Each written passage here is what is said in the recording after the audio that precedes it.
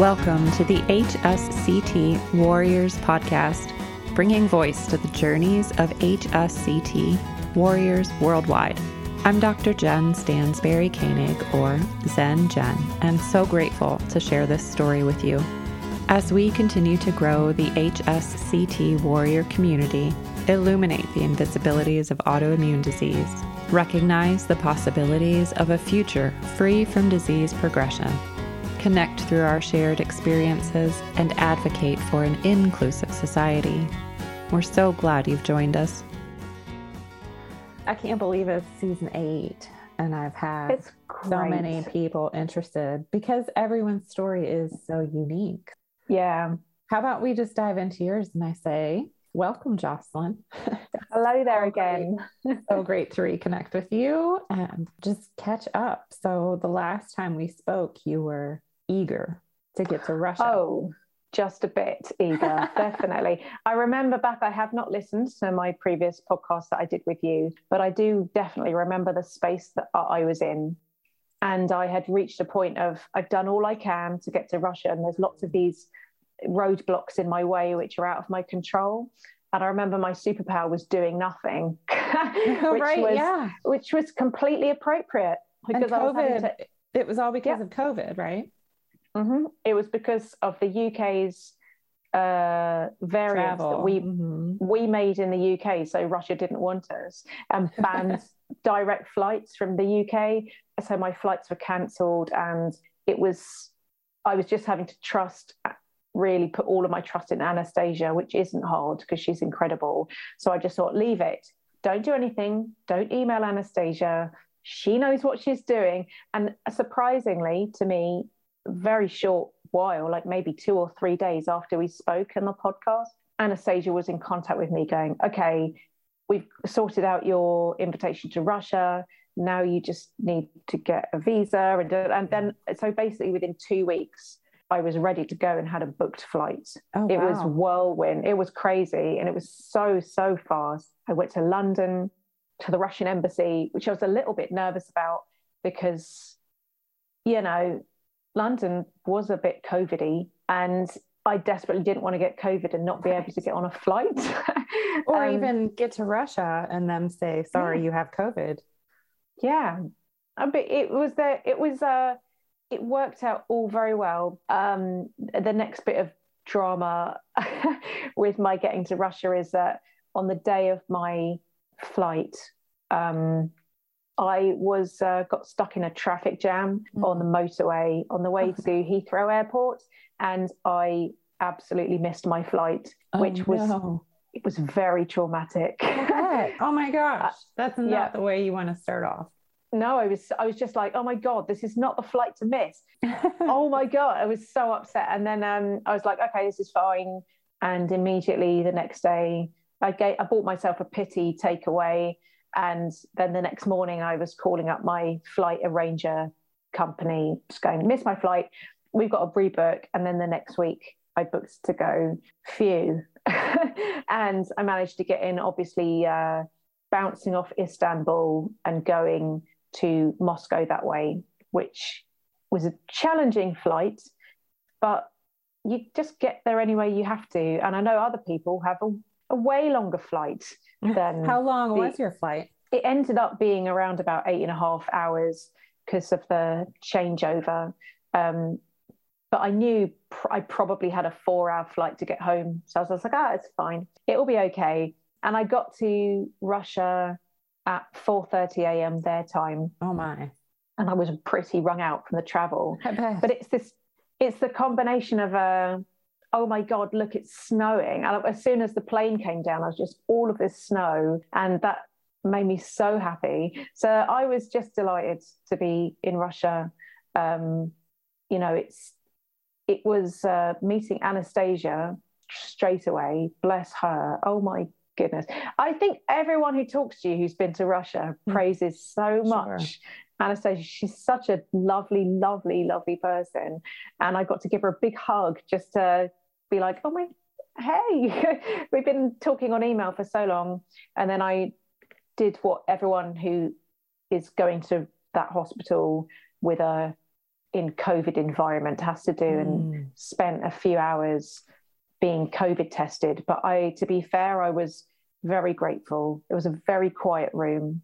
I was exhausted and hugely sleep deprived. I just curled up on my side in all of my clothes, and I just slept. It was good. And then I got moved to my room because, of course, I didn't have COVID. I'd been COVID tested left, right, and center, and so I was fine.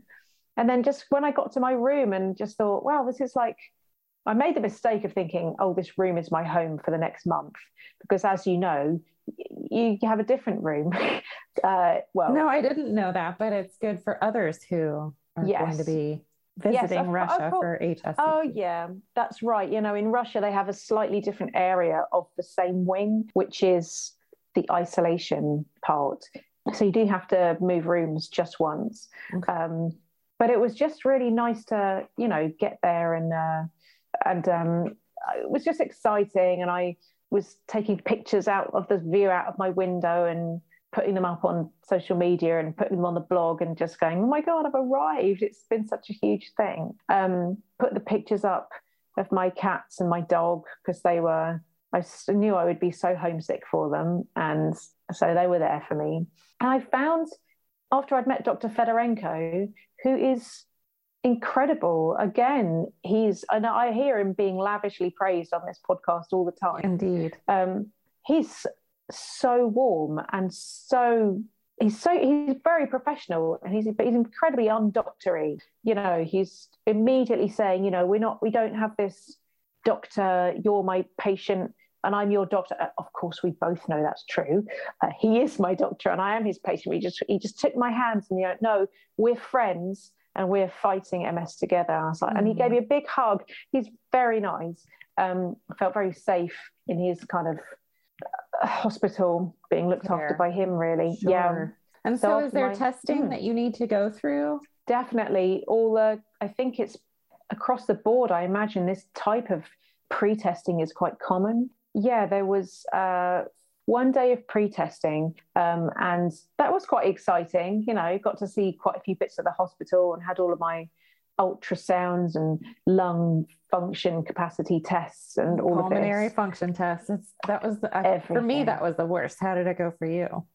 Well, it was okay. It was the ultrasounding. I felt that it felt to me like every single internal organ of my body had been very firmly pressed all over with a ultrasound wand, whatever it is. I almost felt bruised by how much effort had been put into making sure my organs were okay. I liked the lung function capacity test, because when you were doing the test, they had like a little graphic on a screen in front of you so you could see when you took your breath out into the machine, it made a little electronic line spike up, and it turned it into a bit of a game.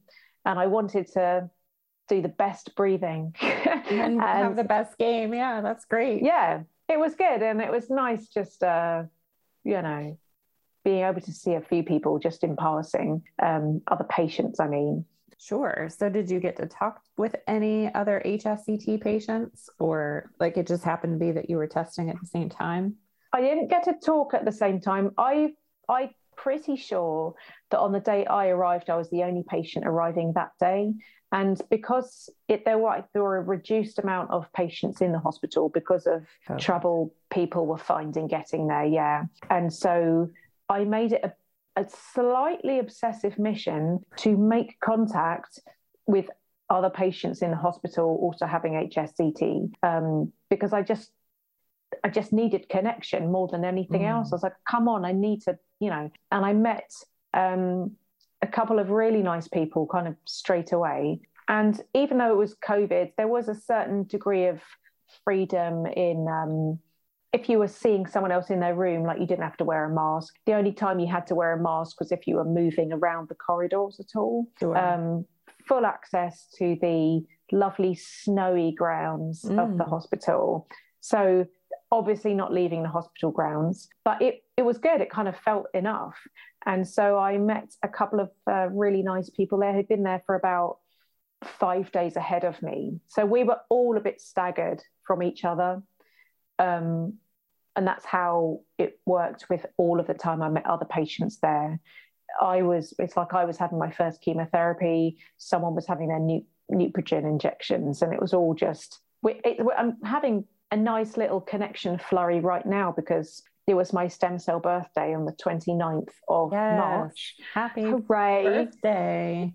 Thank you. So significant. And so I can't quite, because we were so staggered, I'm never quite sure when someone's stem cell birthday is. So I've been doing a lot of, hey, how you doing? I'm sure your birthday's soon, and just reconnecting a bit, which has been very nice. So yeah, basically did that through the HSCT Russia Facebook group, which I'm sure everyone does when they get, I'm sure they do it in Mexico. I'm sure they do it in Russia. Sure. Everyone. As soon as you're there, you're like, okay, hi. Let's connect somehow. And so Anyone were you else? able to like chat and stay connected with them even on the phone or in social media during treatment and isolation? Yeah, it's social media, definitely. And I had a nice period of time where I was seeing a few people face to face.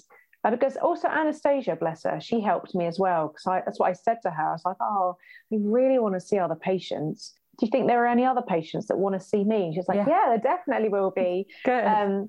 So she kind of did some introductions, which was sweet. And so I got to have a nice couple of really nice long conversations with, there was a lady there who is a Russian, but she's lived in the US for many years. And I ended up having just a really nice, interesting chat with her for like hours.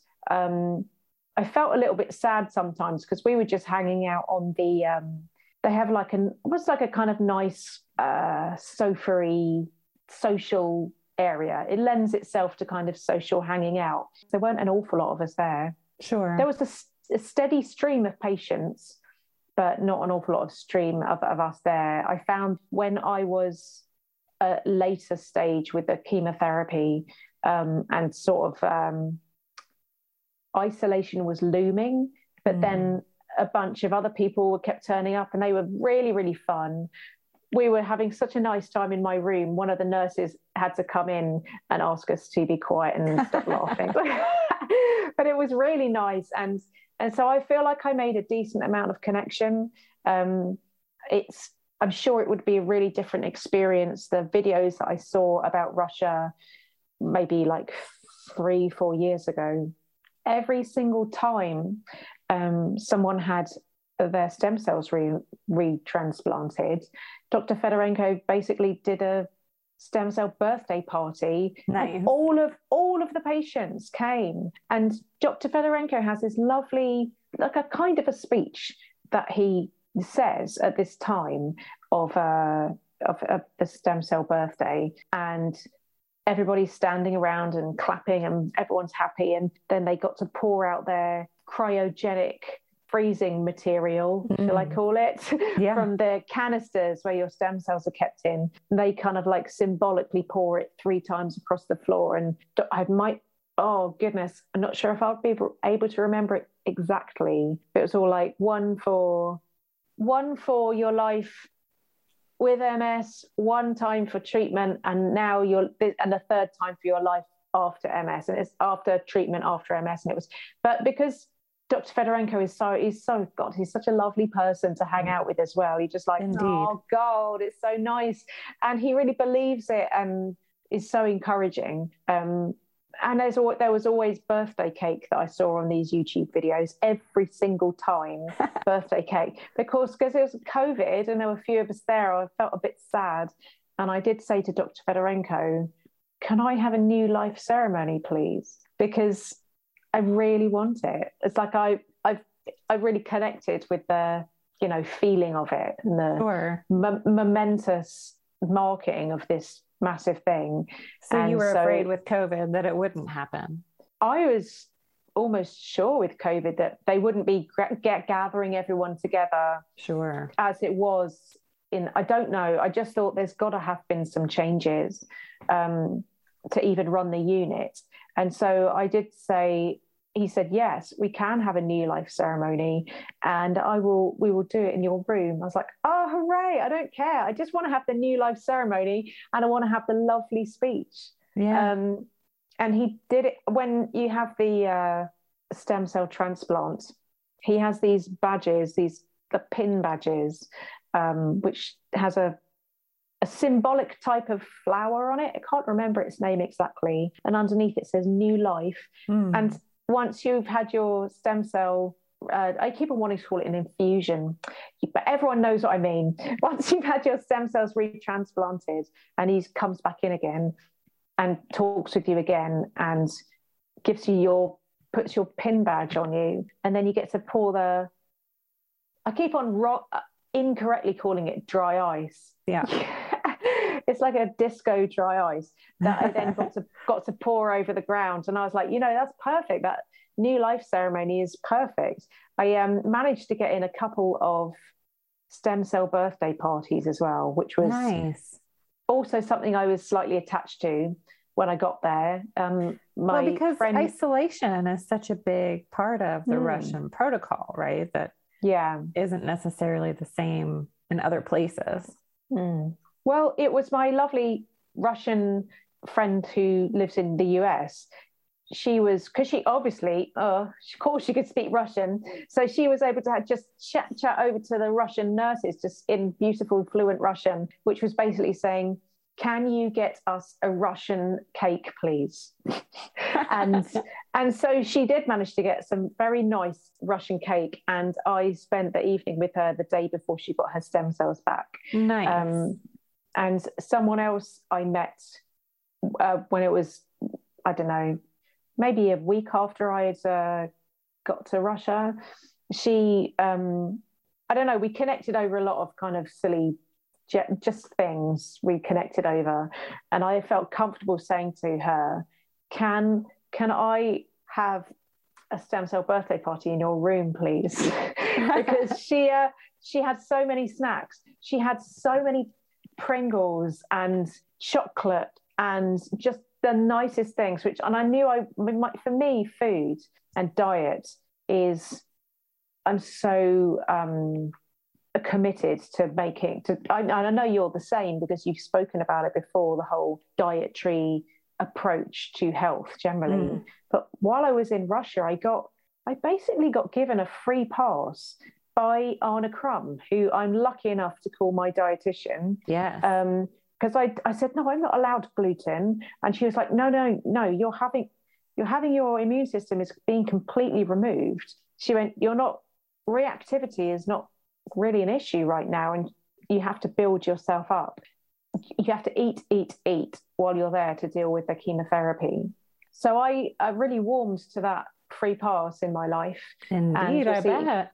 All kinds of nice things, which of course, as soon as I had my stem cells back, I was like, okay, I'm not doing I'm not doing the free pass things anymore. But it was really good fun. So I had one thing, talking of people that I met, it's one of those things where if I hadn't traumatically missed my flight just because of a motorway accident in front of me, if I hadn't missed that flight and then ended up traveling a week later, I never would have met this person, who I'm so lucky, because before I had HSCT, I have no doubt of its amazing statistical way in which it halts MS.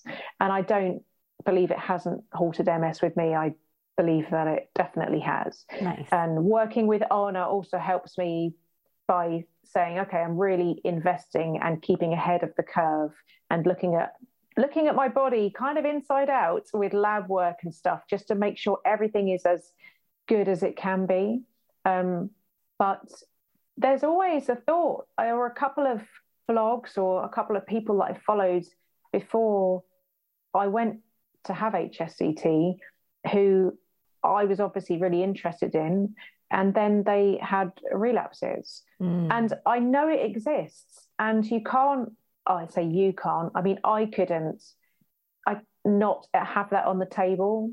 just for my own sanity, it's like, I'm not going to look at this thing on the table. Sure. And I'm not, yeah, I don't want to anticipate this will happen, but you know, it can do. And then I was thinking, I wonder if anyone has HSCT twice and what the outcomes of that is. And then who did I meet? An absolutely lovely, lovely person who was coming back to have HSCT done. They'd had it done at a different place a number of years ago and then had a relapse and was just so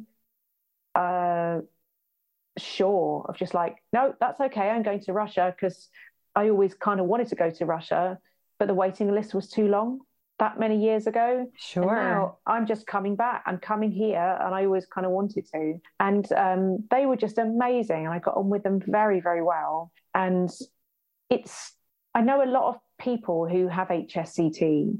No one likes to entertain the idea too much of, oh, this might last for this amount of time and then not, because it lasts for a very long time for a lot of people. Indeed. So, but the possibility is certainly there. It is there. And I've heard more than one person say, I would do this again without hesitation. It's like meeting this person made me realize, actually see before my eyes that level of determination of just like, no, this is the best treatment. And now this is going to be like, this is it now. It's like I'm fine tuning it. I'm having it all done again. And I was full of admiration for them, because now I've had HSCT. I'm like, yeah, I would do it again as well if I had to. And I really, really, really hope I don't ever have to. Sure. It was not an insignificant treatment. Correct. But not terrible. So how did it all go for you? Wow. It's like I'm trying to think. So how did it go for me? Well, to begin with, it was kind of okay, because I had heard I'd had a really nice, full, clean bill of health from all of these tests that were done. Yeah, that's very reaffirming that things are good, right? Yeah, and it's like, okay, so this, aside from the autoimmune condition in the room, everything else is just like brilliant. Yeah. So that made me feel kind of quite, I'm in fantastic health. Yeah. And so I was having the Neupogen shots, and then you kind of get quite a lot of free time in a way, or I did. And so you have your steroid infusion, and that was a kind of a novelty, being hooked up to a drip bag. I've not had that before. And then getting advice from my new friends who were 5 days ahead of me about the Neupogen shots. And okay, so I have to have one in the morning, and then 11 p.m. and then 3 a.m. And I was joking with them about that, going, oh, do they come in and wake you up? And one guy went, oh, I just don't go to sleep. Like, what's the point? I was just like, that's a really good idea, because I'm with jet lag and just general having to sleep in an unusual place. I'm not sleeping that well anyway. So if I just white knuckle it and stay up until 3 a.m., by the time that comes around, hopefully I'll then sleep really well. Spoiler alert, I did not sleep very well afterwards because of the steroids. The steroids, keep you up for sure. Definitely. And so the next night I had this, obviously it was like a rinse and repeat for 4 days, isn't it? But the next night I just said to one of the nurses, I'm not finding it that easy to sleep. And she was like, oh, you want sleeping pills? And then she just pulled out a packet out of her pocket and then gave it to me. I was like, yes, this is the kind of support I need. And so I'm pretty much, for the whole of the rest of my time in treatment, I just thought, I'm giving myself over to having a couple of sleeping tablets every evening, because this is what is being offered. And I don't do well on serious sleep deprivation. I don't know anyone that does. Do you know what? I don't even know why I bothered saying that, because I don't know anyone else who does either. Or maybe people think that they do, but gee whiz, it's really not. Oh, no, it just destroys me. So one thing that happened, which I wasn't expecting, because all the time that I was thinking about going to Russia, And everything that you hear about the vascular catheter, I was just like, oh no, this will be fine. Like, it wasn't worrying me at all. And I tell you, when it started worrying me was 5 minutes before it was due to happen. It was it was not good timing. No. I started to get a real like, oh, maybe I'm feeling slightly nervous of this now. And I kind of thought, no, it's fine. I'm not scared of needles. It's fine. It is not exactly a needle, is it? No. It's a little bit more than a needle. And I had complete faith in the nurses who were doing it, because they were doing it day in, day out. They're kind of this surgical procedure that they specialize in. And then I was kind of down on the bed thing, and they were telling me to do what I needed to do, like put my head to the side and have something sprayed on my neck. It was quite cute. It made me laugh actually at one point, because it kind of moved your head, and then I almost had like a Hessian cloth over the side of my face. Yeah.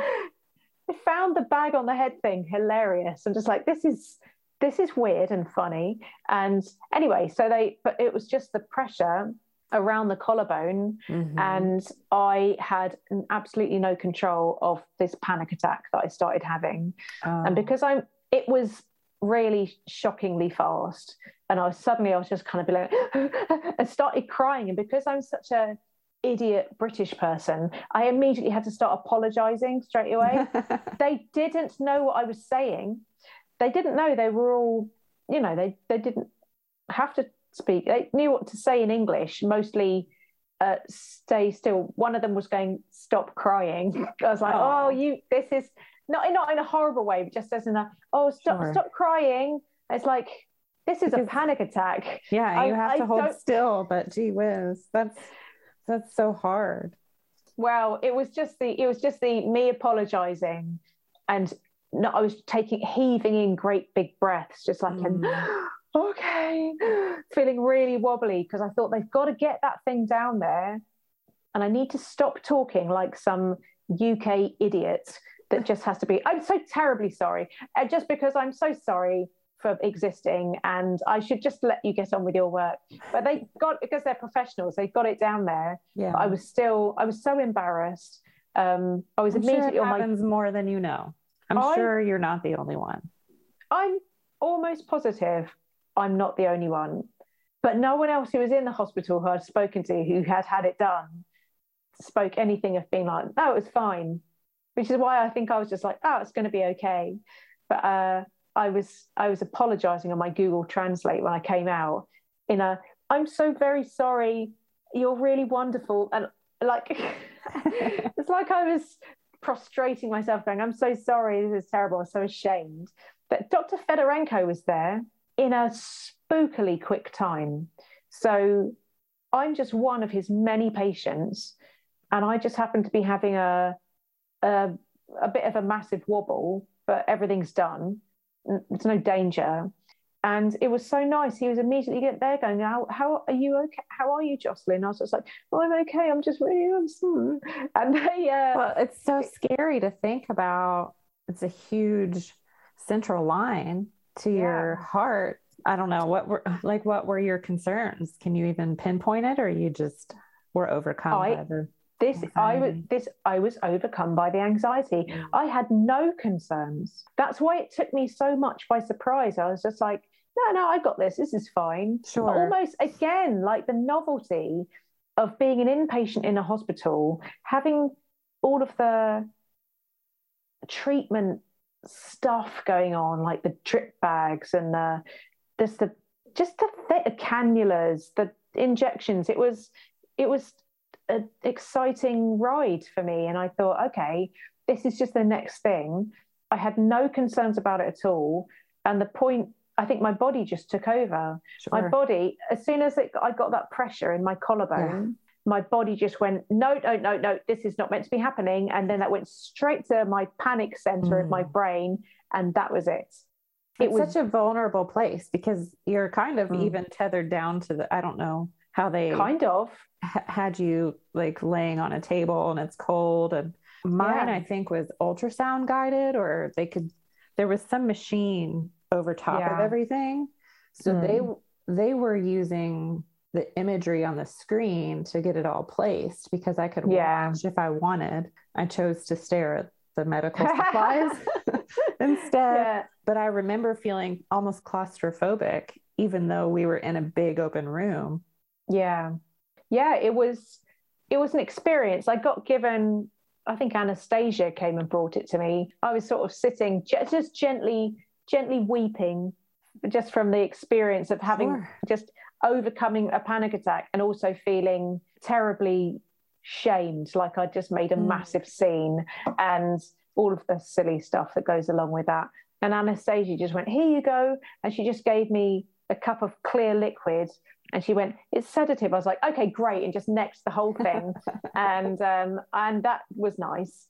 And and then of course it was collection day.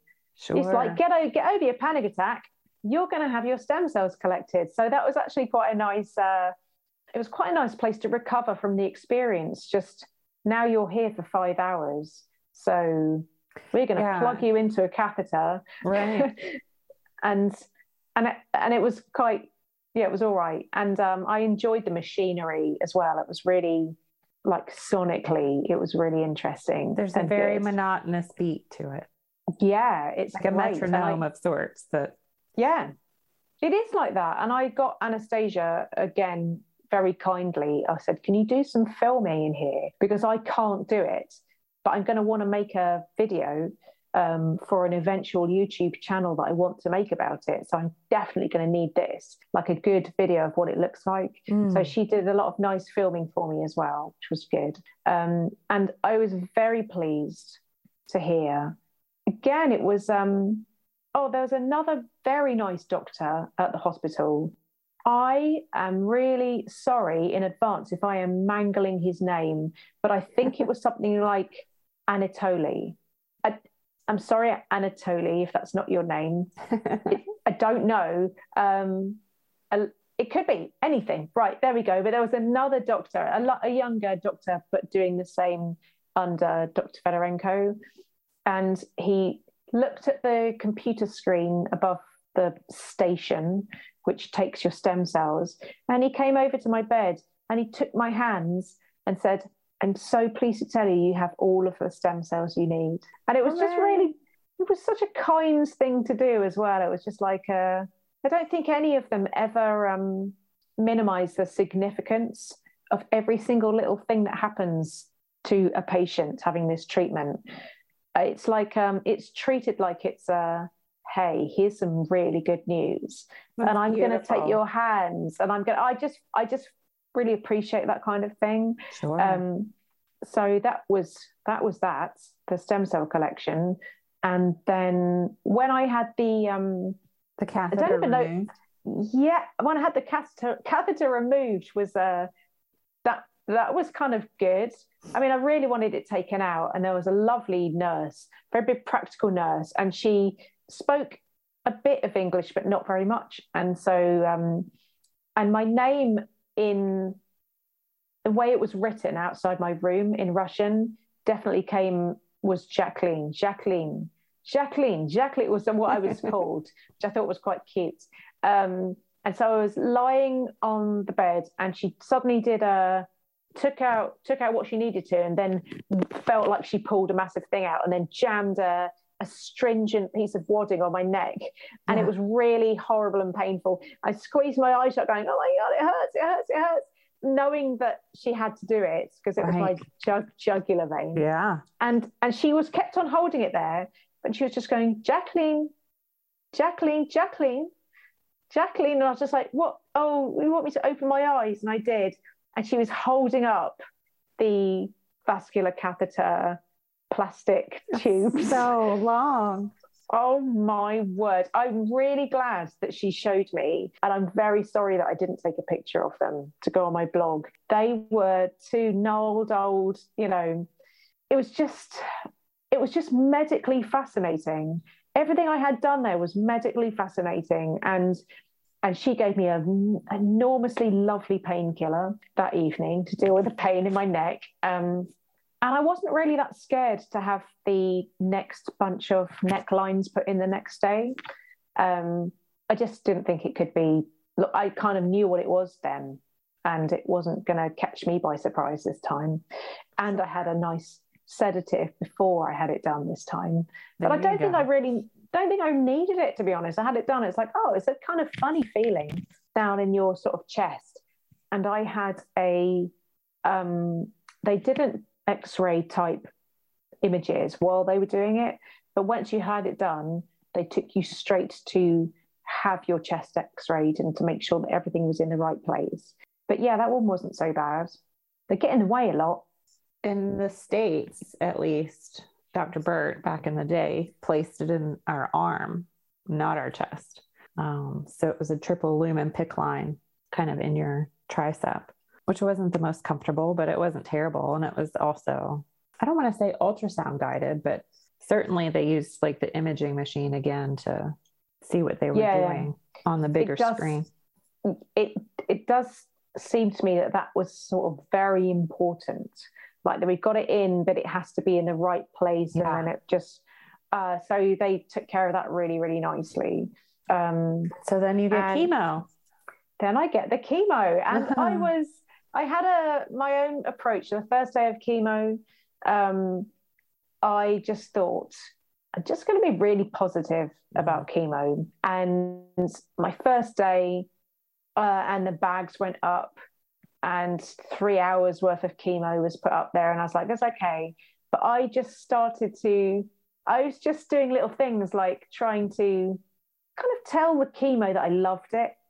I thought if I can get off on a really good foot with chemo and just do this complete number on myself of like, no, I'm really positive about this. And chemo, I love you. And thank you for doing the good work of getting rid of this terrible disease, because you had lived with MS for how long? Well, by the time I got to Russia, it would have been 19 years. It's a long time. A really long time. I mean, the first 12 years, I would say I kind of checked out from having I did a lot of work with like my diet and the ways I was trying to fix it myself, but I was not physically disabled from it. So it's easier to ignore, I think, when it's not physically. Yeah. For sure. And now it's obviously very different. But what I found with chemo did not make me feel sick. I got one day where I kind of was a bit queasy, but I never felt in danger of like getting really nauseous or anything. It was very well managed, whole anti-sickness thing. But what it did do, I was not expecting. It made me really, really dizzy. And pretty much from the first point where I had chemo, I then became an immensely high falls risk. I fell over so much in my own room. I used my wheelchair around about because I thought I can't be so rickety in front of other people, but the dizziness and that effect that made on my already not very good balance, it was really intense. I remember after my first chemo, again, on the path of wanting to carry on making connections with people, like, right, I'm definitely going to go and see this other person I've just been chatting to on Facebook who's just coming out of isolation, and I really want to make sure I get to see her face to face. And I possibly overdid it slightly. It was great to see her, but then when I got back into my room, I just thought, I don't think I can get into bed, but I'm just going to roll my wheelchair over to the side of the bed, and then I'm just going to rest my head on the side of the bed. And of course, a lovely nurse comes in. She's just like, oh, no, we can do much better than that. I was like, oh, okay then. And she said she helped get me into the bed, and I felt so much better. They definitely know what they're doing. And I felt so much better after that.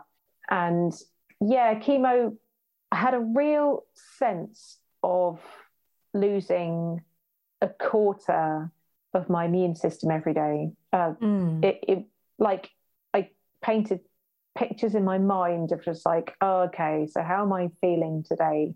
I'm 75% down on my immune system. And it was really interesting because it kind of, I think it's just the chemo's doing its thing, but I'm not sure whether not having an immune system feels anything at all. Do you know what I mean by that? Indeed. It's like, I'm trying to gather my thoughts really about it. So chemo is just something that had to happen anyway. And it didn't make me really, really sick. One thing it did do, and this really came out, oh no, what am I talking about? I'm missing out my stem cell transplant. I was already going to jump to isolation just now. It's like, well, no. But don't you go through, how many days of chemo do you have before you get your stem cells back? 4 days. Okay. So 4 days of chemo and then possibly one rest day, I don't know. And then you have your stem cells back. And it was great. It was great getting my stem cells back. It was very exciting. And my room, which had been so quiet, was suddenly filled with, business-like, friendly, business-like Russian talk between doctors and nurses, and then a bit of English talk to me. And it was all kind of nice feeling. And then I got to see my stem cells reemerge from their canister. Frozen state, yeah. Yeah, and then just be hung up next to me. And I just gazed at them. Anastasia, again, was recording the whole thing for me. And yeah, I was kind of looking up at this tiny bag, which was quite rapidly disappearing. And it shocked me, even though I sort of knew that it's not a very long process. When one of the nurses went, "Okay, it's done now," I was like, "Really? That's really quick." And then one thing I found interesting, because before I went to Russia, I was obviously asking everyone advice on like what should I take, and I had things like take boiled sweets for the weird chemo taste, and when you get your stem cells back, there's this, varying reports of different weird tastes that you can get when you're having, and also magical experiences when you're having your stem cells put back in. Not magical, but kind of that spiritually meaningful, I suppose, kind of feelings. And I didn't have any of it. I had no taste of anything. I don't know if I just wasn't trying hard enough, but I didn't have like an experience of any warmth moving in my body or anything feeling different at all. I was just so happy. And I was so happy that everyone else was in the room with me as well. That was nice. And Dr. So you had your Fedorenko, celebration of life. Yeah, it just felt great. And then, of course, when everything had died down and everyone had gone away, Dr. Fedorenko then came back into my room later to do my new life ceremony, which was really just wonderful. I watched back to my video that I made of my new life ceremony, and all I hear myself doing, like Dr. Fedorenko doing lots of lovely, wise talking, positivity. And all I'm just saying is, "Oh, thank you so much." I think I must have said that about 10 times. Thank you so much. That seems to be the only thing I could say. But yeah, that was good and meaningful. And I'd happy because I'd had my lovely stem cell birthday party the night before. And then isolation was not the way I expected it to be for me. Oh. I had lovely plans for isolation. I remember you like really planning that piece of it. Yep. And no surprise at all, that did not happen. Thanks as always for listening to the HSCT Warriors podcast. This episode will continue next week.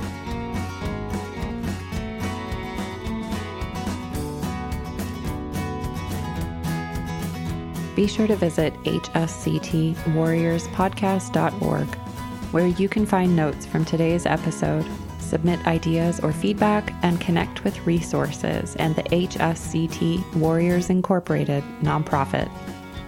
As always, special thanks to musical genius Billy Alitzhauser for sharing his superpowers to create the soundtrack, edit, and produce the audio to make this podcast possible. You can find us both when you subscribe on SoundCloud, iTunes, Stitcher, or wherever you find podcasts. It has been amazing to connect with warriors worldwide, and we would love to hear from you about how the podcast has helped your journey with autoimmune disease. Take a moment to connect with us on Instagram or share this episode with someone you know that would enjoy listening. In the meantime, we hope you'll tune in next Wednesday for another episode highlighting another HSCT warrior. Until then, be a snowflake and embrace your superpowers. Be kind. Be well.